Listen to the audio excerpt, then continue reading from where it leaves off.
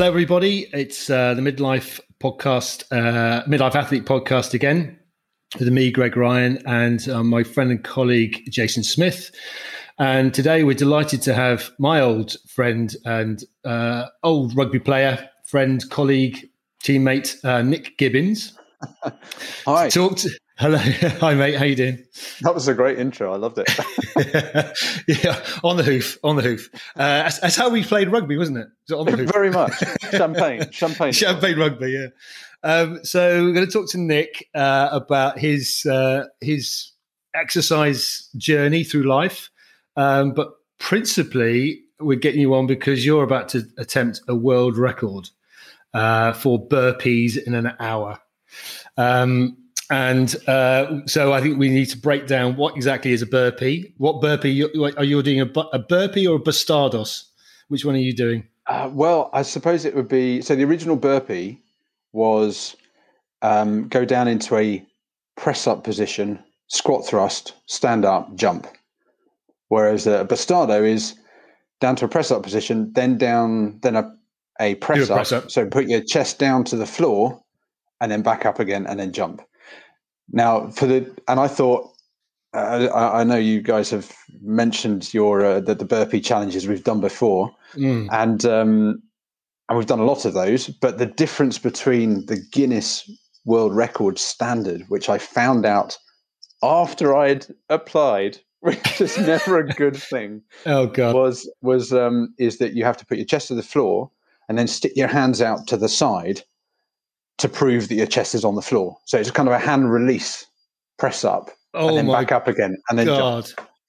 So it's that little extra fraction of a second to stick your arms out to the side and back again. So if it wasn't hard enough, then they've thrown in, a little extra movement. Why not? Well, but it makes sense, actually. From their point of view, it makes sense because you've got to prove that your chest is on the floor. And the way to do it is to lift your hands off the floor. So I get it. Some sort of pressure sensor, maybe. Yes, that's right. And Nick, when's the date for the big challenge? To be confirmed, but because it depends on when Guinness get back to me. Because you apply to Guinness and you tell them what you're going to do. And for me, it's very simple because I just cut and paste what was already there. So I'm not inventing something new. There is a world record out there. So I just cut and paste. So there shouldn't be much of a review. Then they've got about a 12-week turnaround. And because of COVID, it's a little bit longer, about a 16-week turnaround. So 16 weeks is up middle of March. So whatever happens, I should get an answer. And then I'm aiming to go end of March, beginning of April, probably Easter Saturday.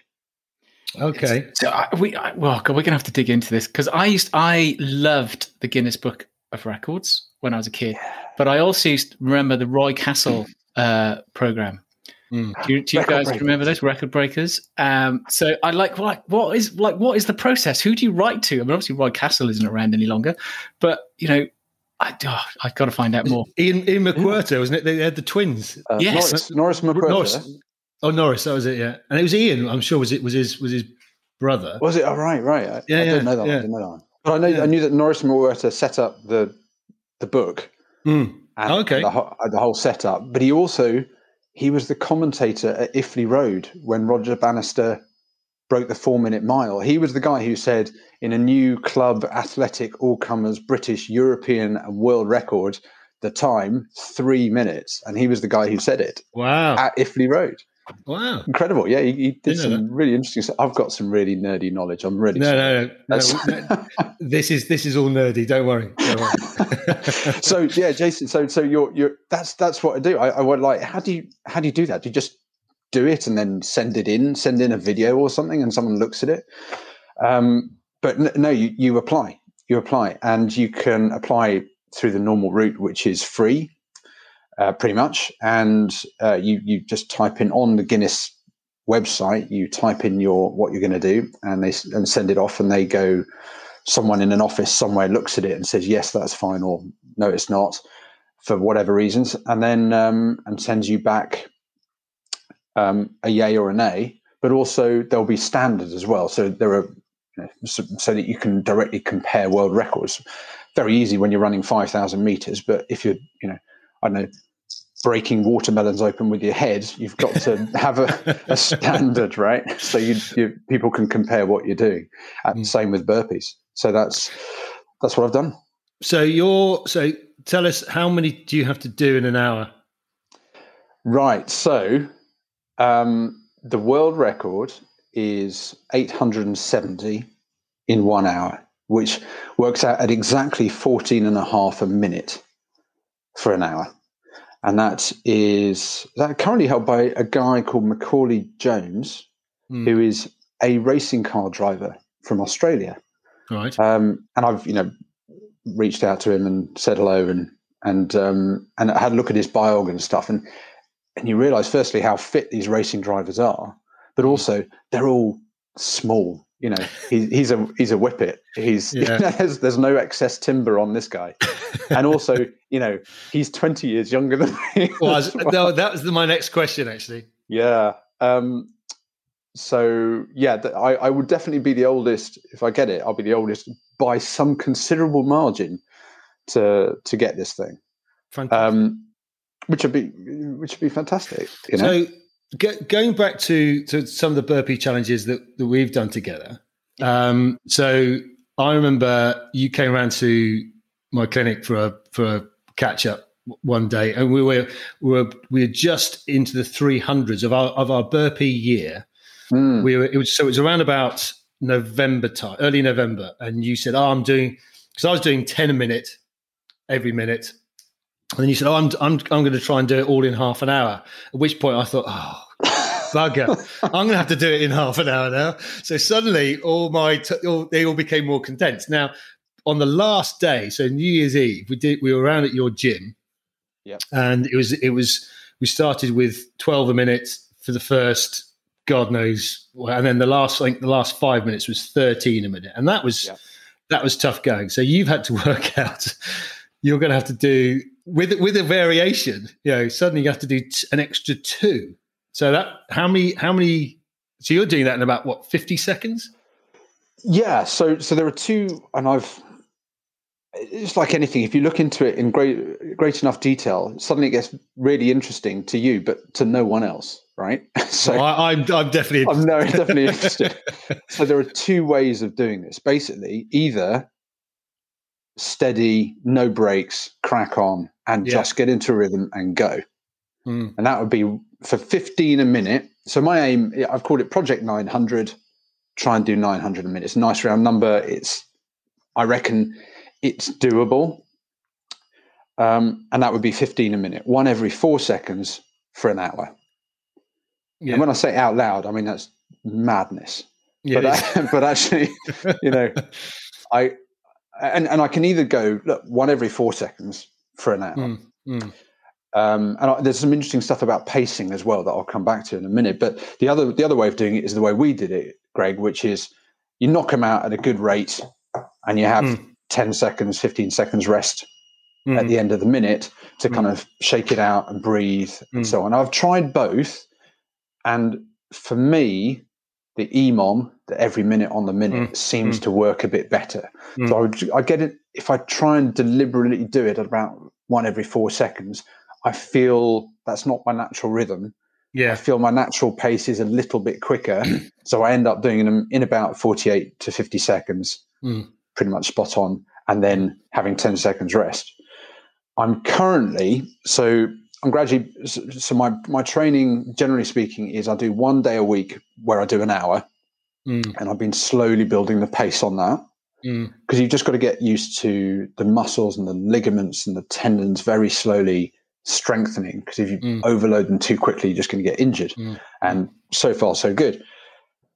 1 day a week, which I did yesterday. I do not look forward to this in any way, shape, or form. It's the speed threshold red line session where you've got to go quicker. So if you're training for a 5K and you really want to do your 5K, what you actually do is you do reps of a mile quicker than the pace you're going to do your 5K with rest. So you're used to that speed so that when you slow down to your 5K pace, it feels a bit more comfortable. So it means I've got to go. I thought 15 a minute was pretty fast, but I'm doing 18 a minute 19 a minute for 5 minutes, then 5 minutes rest, and then doing it again 3 times. And by the end of that, I'm in a gibbering mess. And so, I do not look forward to Thursday. No. But they've got to be done. They've got to be done. And then I have a half-hour session at the weekend where it's every minute on the minute, but I do it kind of quicker. So currently I'm on 13 a minute for an hour, which is 780 in the hour, which is okay. I can do that because I've built it up very slowly from 10, 11, 12, 13 over the last 6 weeks or so. I'm on 18 or 19 a minute for the red line sessions, which is just awful. And then the half hour session, I'm on 14 a minute, 14 and a half, so 14, 15, 14, 15, 14, 15. And I'm going to build that up to 16 a minute so that when I'm doing 15 a minute for the hour, then that's the theory anyway. So far, so good. I'm slowly building it up, and a few more weeks left. And Nick, are you gonna do an hour or a few hours sessions at 15 a minute before you sort of say, right, this is my record attempt? I'm certainly going to get to 14 and 15. So I reckon that probably on the day, and I'm still working out exactly how I'm going to do it, is I'm probably going to do 14, and this comes back to the thing about pacing that I was talking about. I've looked at the cycling hour world record a fair bit. This is also mentioned in, I don't know if you've come across Ross Edgley, the guy who swam around Britain. He's got a couple of really good books, very scientific sporting books, and with a lot of research in it. And there's a little bit about the hour world record in there. And I've kind of delved into it. And it's really interesting that all the people who pace it properly start off about world record pace, slow down a little bit, and then gradually speed up. By halfway, they're bang on or just below, and then they get faster and faster and faster. So you're going to do negative splits effectively. So you gradually negative splitting. And I get that because for me, as I've got older, I found that I cannot go from 0 to 100 miles an hour. I have to get the heart warmed up, and I have to get the blood pumping. And then once I'm in a rhythm, I know I can then kind of push it. You did say actually on our before our 365 in your gym, you said I'm more of a diesel engine. I need to warm up a bit. Yeah, that's true. And I feel that. And actually, as I've got older, I used to be kind of small and nippy, and now I'm definitely, there's no nippiness there. It's a grind. But Nick, that's I think a common theme. So we you may not have listened to it yet, but we interviewed Professor Andrew Jones, who was a really top runner in his day as a teenager. And I think, as he said, if he hadn't had the sort of injuries and stuff that he had, he probably could have made it to an Olympics. So he was a very, very good runner. And now, he's 51 this year, and he's going to try and break his 3-hour marathon barrier, basically. He's come very close to it, so I think he feels confident that he can do it. But he was saying the same thing, that he can't just, when he goes out for a run, he can't just press on the gas like he used to. He's got to build. And I personally, I'm the same with cycling. I can't just jump on the bike and then suddenly go to 1 million miles an hour. But if you ask me to step on the gas, from halfway or even a little bit before, I can, and I can ramp it up. But so I think it's a common theme. I wouldn't feel. I think everyone's in the same boat here. Yeah. So the idea is to do exactly that. It's to kind of start off at 14 a minute, which extrapolated would be 840. I've really thought about this. Then go 14, 15 alternate minutes up to about half an hour. So I'll be just a little bit behind, and then probably go from half an hour, go 15 a minute, and then kind of just try and go nuts for the last 5 or 6 minutes. And I hope that would get me to 900. It should get me well over 870. Whether I can get the last 30, I might fall a little bit short. But as long as I go over 870, great. Is that why you chose 900, just to give yourself a target? There's a buffer of 30. You didn't say I'm just going to do 871. That's it. Yeah, absolutely. I need to you, Aussie guy. That's right. And there's I need a buffer, because on review, Guinness might say, oh, actually, rep number 256 wasn't a good rep, and that wasn't a good rep, and that wasn't a good rep. So, I might have half a dozen poor reps. If I've got 871, then I don't get it. Right. So aiming for a bit more. So cool. Does somebody actually have to watch you do it, or does it just, do you video it and then send the video in? How does that work? Both, actually. You've got to have, and this is part of the reason why I'm waiting for Guinness to get back to me to get exact standards, but you've got to have some external people, at least one, it might be two external people watching you. And that means not even members of the gym. They've got to just be not affiliated with the gym or with me in any way, shape or form. They come in and sit and watch. I've got to video it from two angles, front and side, which, makes sense, which I'll live stream. This is all just so that people don't cheat the system, right? And rightly so. I mean, I'm not there to cheat the system. I'm genuinely, this is just a massive challenge, and it's like, I'm going to do this. I'm going to really give it a crack and see what happens. If I fall short, I fall short, but I know I've given it, everything. But yeah, external viewers and videoed, and you send the video in, but someone local, I believe. So my coach will be, telling me what the rep scheme is and telling me how I'm doing and so on. So I can basically devolve all mental responsibility to someone else, and I can just crack on. And does your coach or those two neutral observers, do they tell you, oh, that wasn't up to standard, that one? Or do you just not know whether they're up to standard? You just bang them out, and at the end, if let's say you've done 900, they say, well, actually, you only did 890 because 10 of those weren't up to standard.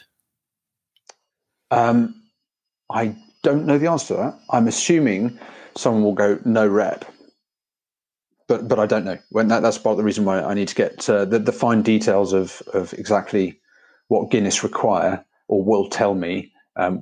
Is to be found out, but looking at videos and speaking to other people, I've seen there are certain markings on the ground you've got to have to make sure your feet go back far enough and then come forward far enough, and your hands, there are X's on the floor where your hands need to go, and so on and so forth. But I've worked all that out, and that's the way I'm training already, so that's not going to be a big surprise. It's just there's those fine details about if someone says no rep, and in my head I've got to figure out, do I try and get an extra rep in that minute, or do I just stick to what I'm doing? I think I'm just going to stick 100% to what I'm doing. Don't get thrown by that. And push on, because as soon as you start getting extra reps in, then you've got a slightly less recovery for that minute, and then each little bit just slowly accumulates over the hour. And whatever you do, don't stop and argue, okay? Yes. I think you'll find, Mr. Referee. I saw chalk dust. But that's quite a lot of added pressure, though, isn't it? If somebody is standing there saying, psychologically, no rep, because it's going to be hard for you to sort of, if you have a couple of those in a row, think, oh crikey, I'm gonna have to make those up. Am I gonna increase my pace? What it's gonna be in your head, isn't it? It is. And so the thing I imagine it's been a really interesting exercise for me. I mean, I've done a lot of exercise things. I played rugby with Greg for a long time, and I went through triathlon phases and running phases, and I like just jumping from bits, from one thing to another, and doing it for a few years, and it's great. I thoroughly enjoy it. But I've never done anything where it's that proper marginal gains, where you're looking at everything in minute detail. I've just gone on a bike and gone for a ride and really enjoyed it and gradually increased the distance, right? Or gone up some mountains, and it's been great fun. But this is the first time I've ever, almost like an Olympic level sort of athlete, has to look at every tiny little detail. And he said, you have to sweat the small stuff. You have to go, well, what happens if they say no rep? No rep. no rep. And so I've said, right, well, I'm going to basically ignore it. And I'm going to stick to my rep scheme, and I'm going to have I've got in my head, I've got the last 5 minutes where it's just tunnel vision, stars in front of the eyes, leave no doubt at all that I didn't leave anything on the floor, just, collapse in a heap at the end. And I might need to shift that to 6 minutes if I've had a few no reps. And so that's what I've got in my head. It's like, I'm going to stay exactly what I'm going to do. Not going to change it at all, but I might need to see if I can just go bananas for an extra minute at the end. So, we'll see. I think Eddie Merckx called when he did the hour record, he said it took him, he said it ruined the following year's, his whole year was almost ruined by it. But he called it the hour of truth. And yes, it's like but I have to say, nowhere to hide. Eddie Merckx was an idiot when he did his hour world record, right? Yeah. Because that thing when I said, you start off and you just a bit slower and you gradually build. He set off like a rocket. He got a world-class 3K time in the first 3K of his hour world record. I mean, madness. Yeah. If he'd done it properly, he would have smashed it out the park. I mean, he broke it, but everyone was kind of going, I'm surprised it wasn't a bit further. But he would have he would have added another kilometre onto his hour time if he'd paced it properly. But he didn't. He got a really good 10K, first 10K of his hour world record. I mean, it's the textbook definition of how not to do an hour world record. And he still broke it. That's how good he was.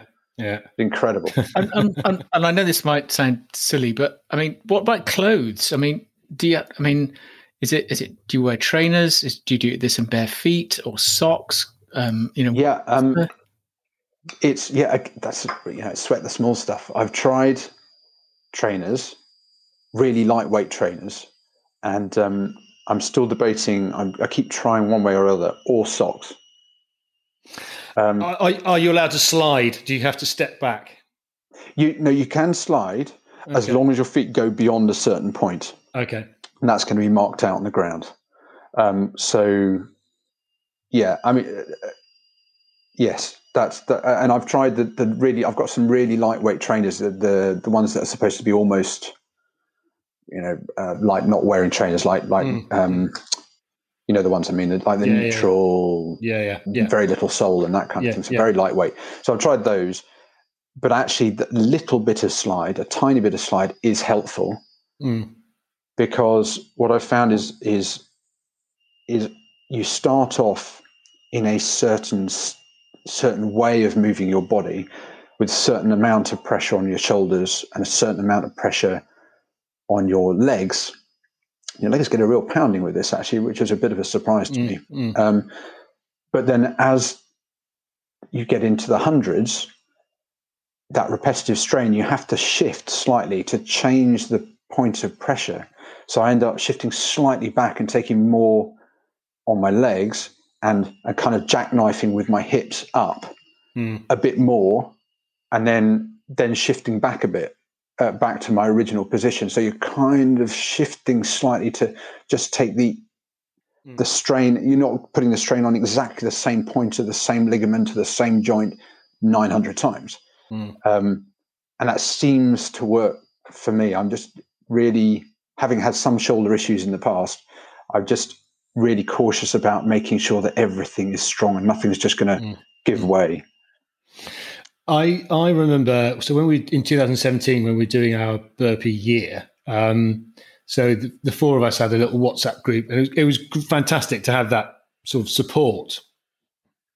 So you probably don't have that at the moment. You're probably in your own little world, your own little burpee world. So probably today talking about it is probably possibly quite helpful.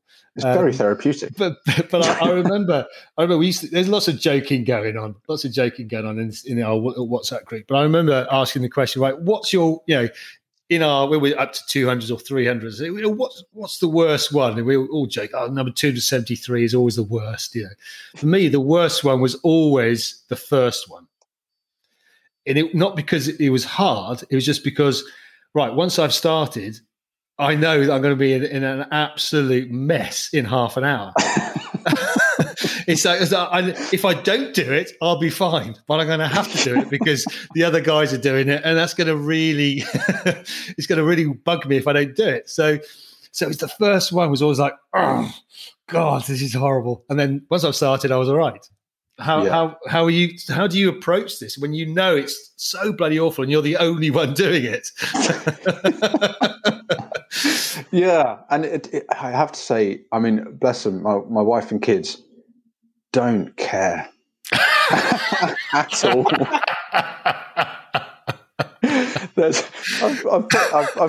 I've been putting my progress up on Instagram, and there's a video of me looking awful, at the end of one of these sessions, and I'm just tripping like this, and I'm bent over, and I'm about to collapse. I'm coughing up a lung, and all you can hear in the background is going, "Mummy, have you got the red pen?" And then next to me, colouring something in, and you're just like, no interest at all. But in many ways, that kind of brings you down to earth, which is very nice. Yeah. But you're right, that banter has was great, especially towards the end of the year. Yeah. I've been lucky that even with the gyms being closed, I message my coach on a regular basis, and he just said, "Look, your programming is good. Crack on. If you need to chat, just send me a message." You have a burpee coach? No. It's like that's incredibly specialist. Well, I'm disappointed you didn't ask me, Nick. No, it's so the gym I go to. So I go to a CrossFit gym, and within CrossFit there are a lot of burpees. It's a standard. It's a really good exercise for many reasons. And so I've been going to the gym once a week, twice a week, maybe for 6 or 7 years. It's great. It's all I think it's great. Many people have pros and cons about CrossFit, but I think it's great because it's an all over body thing. I'm not lifting huge weights. I'm never going to be that person, but it keeps you fit and keeps you on your toes. And so the coach I got, because I did a lot of obstacle course racing, the Spartan races and Tough Mudders and things like that. And sorry, I'm going to go back a step further. Right. So I played rugby with Greg for a long time. I've run around ever since I could stand up. But the thing I could do was run around a lot and usually outlast most other people by just running around a lot. And that was pretty much the limit of my skills. I could run around a lot. So, and actually being able to run around more than the person on the other side of the net or on the other team gets you quite a long way in sport until you meet someone else who can run around a lot and has skill. So then you bug it. I could do, and then you just go, "Wow, that's that really." But that's my wheelhouse is I can just keep going, So something that, but I was never really fast. I never had a really fast 5K time. It was 18 and a half or 19 minutes, which is fast enough. It's just not super fast. I'm never going to get anywhere with that time. But then I also had sort of the upper body from the rugby. So I was all right at climbing ropes and doing burpees and stuff like that. So then the Spartan races came along and I thought, I'll give that a crack. That just looks like fun. And the first one, and at the time I was doing another thing that I was doing, I ended up doing ultra marathons for quite a while and thoroughly enjoyed it. Great fun. But I was knocking out 13 miles on a regular basis without too much problem. I looked at the Spartan races and went, "Oh, look, there's one of these beast ones, which is 20 something kilometers and through the woods, through the mud, up to your knee in what we shall optimistically call mud, and do a load of obstacles." And I just thought that was great fun. So I signed up and I went, "Yeah, great." Turned up. I said, I'll put myself in an age group rather than open, because open is your proper fun runners. There's the elite, which clearly I wasn't. And then I thought, right, I'll stick myself in an age group, which means there are going to be lots of other people who are going to be running rather than walking or, just getting to the end. I want to push myself, just see what I can do. Thoroughly enjoyed it. Got round 2 hours 20 or something, 2.5 hours for 14 miles. And at the end, I went to put my little clip in, the timing chip. And they said, "Oh, well done, you came 8th." I was like, "What?" And they said, "Yeah, you come 8th. And did you know this was the national championships?" I was like, "What?" I was sort of 8th in my age group. And I just kind of run around and enjoyed myself. So I thought, oh, hang on a second, I might actually be quite good at this. So I signed up for a 5K, which is at Olympic Park, and I'm in fairly central London, so that was just up the road for me, and I won it, and I thought, crumbs, I really am quite good at this. So it's the running with obstacles and generally that ability to hurt yourself as well. So I did all that, and then so I went to my gym coach, and I just went, "Look, it turns out I'm quite good at this. Perhaps could you set me up with and I was just, blagging it. I was just going for a few runs a week, and I was going to the gym a couple of times a week, and ended up being, this just seemed to be what I was good at. So I said to my coach, I said, "This is where we're at. Can you sort me out with a proper training scheme?" For the first time in my life, I've never trained properly. I mean, ever. I've always just done stuff and then just turned up on a Saturday and played rugby, for example. And he said, "Yeah, absolutely." And he set me up with a training scheme. And I noticed a difference. I mean, I know it's such a stupid thing to say now, but you get a proper training scheme if someone knows what they're doing, and it sorts you out. So aged 46, I got a 5K PB. Aged 46, so, faster than I did when I was 21 and doing triathlons and so on. Age 46, I was stronger than I've ever been before. And that combination was a real eye-opener for me in two ways. One, that I could do this stuff to a reasonable level. But two, I look back wistfully and think, well, what could I have done in my 20s if I hadn't been drinking so much, quite frankly? Well, training smart, I think, is the... Training smart. Yeah, that's the thing. Whereas, so you'd have applied no smartness at all, probably, to your previous training. Zero. Absolutely none. So what I did was I looked at that programming, and I just came up with the burpee programming for myself in a very similar way, which is, so those speed sessions, go faster than you need to so that you can come down to the speed you need to and it feels comfortable. You've got to get the hour in there, because the last 10 minutes is going to hurt. And you've got to get tempo pace in there. So that combination, and then I do some extra stuff. So still go for runs a couple of times a week, and still do some accessory work on shoulders and back and hips and stretching. And there's been a massive difference. So Greg, when we were doing the end of our year, we were doing 12 a minute and then 13 a minute. And at the end we were, and we noticed that within a few minutes we were fine, but the four guys who came along, they were all coaches at the gym, were ruined because they'd gone from 0 to 365, and we'd gone 364 to 365. So we'd got used to it, and they were ruined for like a couple of days, and we were 5 minutes later we were fine. So in the same way that I've been trying to build this up this hour, I've been started off, I just said, look, stick your ego in a drawer and ignore it, and then start off at 9, 10 a minute. Fine, we're going to do that for a couple of weeks. 11 a minute, 11 and a half a minute, 12 a minute, 12 and a half. And I'm just slowly picking up. I'm now on 13 a minute, which is 780, and felt perfectly fine. So keep going. Well, I remember in the gym, there was a sign on the big sign on the wall in metal writing. So when we did the 365 in your gym, it was and it said, "Strong people are harder to kill." and I love that. I love that.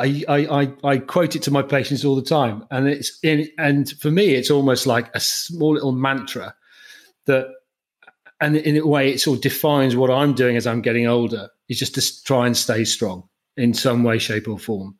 because you are harder to kill. Because but the strength can be interpreted in terms of mental strength or physical strength. But if you're physically strong, you're going to be generally more likely to be healthier, and to live a more fruitful life. And so that's I love that, and it's stuck with me.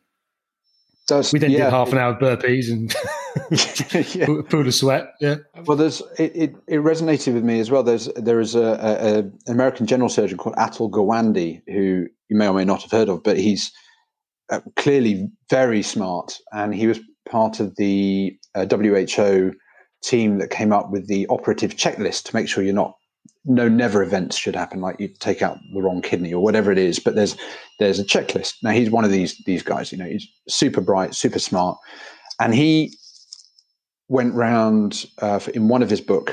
It's about the dying process and about how so many people die in hospital, but actually people want to die at home. And it's a fascinating book. But one of the things he did was speak to a geriatrician, and something they said stuck in my head, which was, if you ask an old person, 70-year-old, 80-year-old, 90-year-old, actually proper geriatric patient up towards 100, if you ask them stuff, can you do this? Can you do this? Invariably, they're going to be able to say only a little bit or no to a lot of those questions. And this geriatrician had boiled it down to one question, which was, can you do up your shoelaces? Which is, are you flexible enough to bend over and get to your shoes? Are your fingers dexterous enough to be able to tie a bow? And are you strong enough to then stand up afterwards? And it was maintain muscle mass is the one thing you can do to extend mobility into old age is maintain muscle mass. Now, I've always, as soon as I read that, it resonated so strongly with me that I've always been sort of the aerobic side, tried to do long distance running and triathlons and stuff. But then I almost immediately started incorporating some sort of strength program in, with no particular goal, but just to maintain muscle mass. And I remember one of your podcasts, you were saying your health is one of your assets. Pay in now. Yeah, I was just going to say, Nick, are you philosophically now coming at this? I know you've got your world record attempt in this, and that's a specific challenge. But are you approaching exercise generally and well-being from an investment perspective? I think more so as I'm getting older. More so. I mean, I've always just sort of run around. I've always been sporting. And I think, the three of us are probably very similar, is that we've always done stuff. And that's what we've always done. And that's just innate in us. And in many ways, you kind of can't understand people who don't do that. But some people, it's not in them. It's just not a part of their personality. So that's so to a degree. I mean, I've always done it. I remember meeting my wife, and one of our first dates, she was like, "Oh, what are you doing this weekend?" I said, "Well, I'm running a marathon on Saturday." And she said, "What are you doing on Sunday?" I said, "I'm running a marathon on Sunday as well." She still married you. I know, and I was training up for the Marathon des Sables. I mean, it was a long time ago now, but it was at that point, it was like 2 months to go, and I was just doing marathons every weekend, back to back. And I said to her, and despite that, she went out on a date with me, and I said to her, "You fell asleep." And I said to her, I said, I mean, this is kind of what I do, and it's not going to change. And she just went, "Yeah, that's fine." I was like, "All right," and happily married 10 years later. So, cool. So there's that. But then, Jason, exactly what you said. From the other side, as I've got older, I'm a surgeon. I do head and neck cancer cases. The divergence I see between me and my health status and people of my age who are coming in to get checked out for cancer, as I've got older, has just slowly drifted apart. And you can see people who stay fit and healthy and not going crazy. You enjoy life, have your glass of wine and have your cake, but stay healthy. Versus people who don't, and you can see that divergence. So, and you start seeing it at 40, and now I'm 46. I'm just already, I see the gap is big, and it's only going to get bigger and bigger. So seeing that discrepancy has also made me think I've got to pay in, and I am. So I agree with what you guys said on your podcast. You just pay in now, and you will reap the rewards. I have no doubt. Well, you're definitely going to be paying in with this world record challenge. I think that you're definitely paying in for that. Obviously, we don't have a date yet, but I mean, Greg and I can speak hopefully for Greg as well, but we'd love to kind of get you back in and sort of see where the progress is with that. I'd love to. And I think we should try and figure out a way how we can, because you said you were live streaming it. So this is happening in your gym, right? Yes. Well, as long as the gym opens, of course. That's the other thing, is we've got to wait for that all to happen. So as long as it is, it will be, can I mention the gym? Yeah. Right? So it's, it used to be CrossFit Thames. It's now Fortitude Fitness London, which is Canary Wharf area. And, that's where it will be. That's where Greg and I did our last day of our burpee challenge in 2017, and it'll be live streamed from there. Live streamed on Instagram or where? Probably Facebook, I think. I might set up 2 or 3 and just have them going, on Instagram and Facebook. But I'll work out the details, and I promise I will let you know. Well, we'll get you back in when you get your date and you've got more details, and we'll have a catch up where you are. One more thing, I can see you're beginning to wrap this up, Jason. But I was chatting to Jason about what we could sorts of questions we could try and ask our guests, and I came up with there's 2 I'm going to ask you, Nick. So you're the first person to answer these. So right. It's like a desert island disc of exercise. Okay, so if you could choose one exercise, not you're on a desert island, but you're only allowed to do one exercise, what would you do? It's got to be a burpee, isn't it? I knew you said that. Although there was an exercise physiologist over in America. And I remember when we were doing our burpee challenge I read that he said that the burpee is just a brilliant exercise, and he said if I could only do 2 exercises, it would be skipping and burpees. Oh, that's a good shout. Yeah. I would, if I had 2 exercises, it would be running and burpees. Yeah. Well, the other question is the Groundhog Day of exercise. If you'd only do one exercise over, what would you repeat? It doesn't have to be an exercise. It could be an event, like gotcha. It's like a great cycle ride or whatever. What would it be? What would be your from my experience? Yeah, just over life. Something I've done. Yeah. Like a tough mudder. You think That's a great question. I think there are 2 things that I've done that have really, really stick in my head, and both of them involve a combination of watching the sun come up over the mountains and having already done a lot of exercise. So you're tired, you're drained, you're ploughing on, you're focused, you've been going through the night, and then the sun comes up over the mountains, and it's kind of indescribable. And it's kind of something where you go, I am not a wordsmith, so I can't, I'm verbose, but I'm not a wordsmith. So I can't describe that feeling. But I did a race, the Ultra Trail of the Mont Blanc, and you set off at 6 in the evening. So the first thing you do is run through the night. So you're in the Alps at night at 4:30 in the morning, and you're going, when's the next stop? I need to eat something. I need to drink something. And then the sun comes up, and you're at 3,000 meters or 2,500 meters, and the sun comes up, and it's almost spiritual. It's astonishing thing to experience. And the other one was in North Wales, doing exactly the same thing. I had a top of Snowdon, sun coming up, temperature inversion, all the clouds in the valley, and we're walking along Crib Goch, which is this sort of knife edge, at 4:30 in the morning, and the sun's coming up, and it's my screensaver on my computer, and it's very difficult to describe. But if I could do one thing over and over again, it would be something to do with having done exercise, being tired, being focused in the mind, and then the sun comes up over the mountains. It's nothing like it. Cool. Wow. That's a good answer. Like that. We'll ask him the one about his favourite exercise after he's done the. He may well change his answer then. Fantastic. Brilliant. Thanks, Nick, and we'll catch up again before your challenge.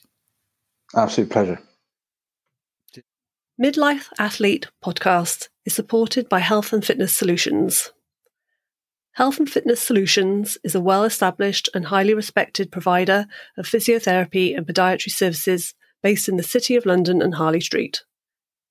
We take pride in being able to offer a wealth of experience and expertise in dealing with a wide range of musculoskeletal conditions, from acute sprained ankles through to the more complex and long-standing issues that have failed with treatment elsewhere. We are dedicated to getting you better. For a full list of the services we offer, visit our website hfs-clinics.co.uk.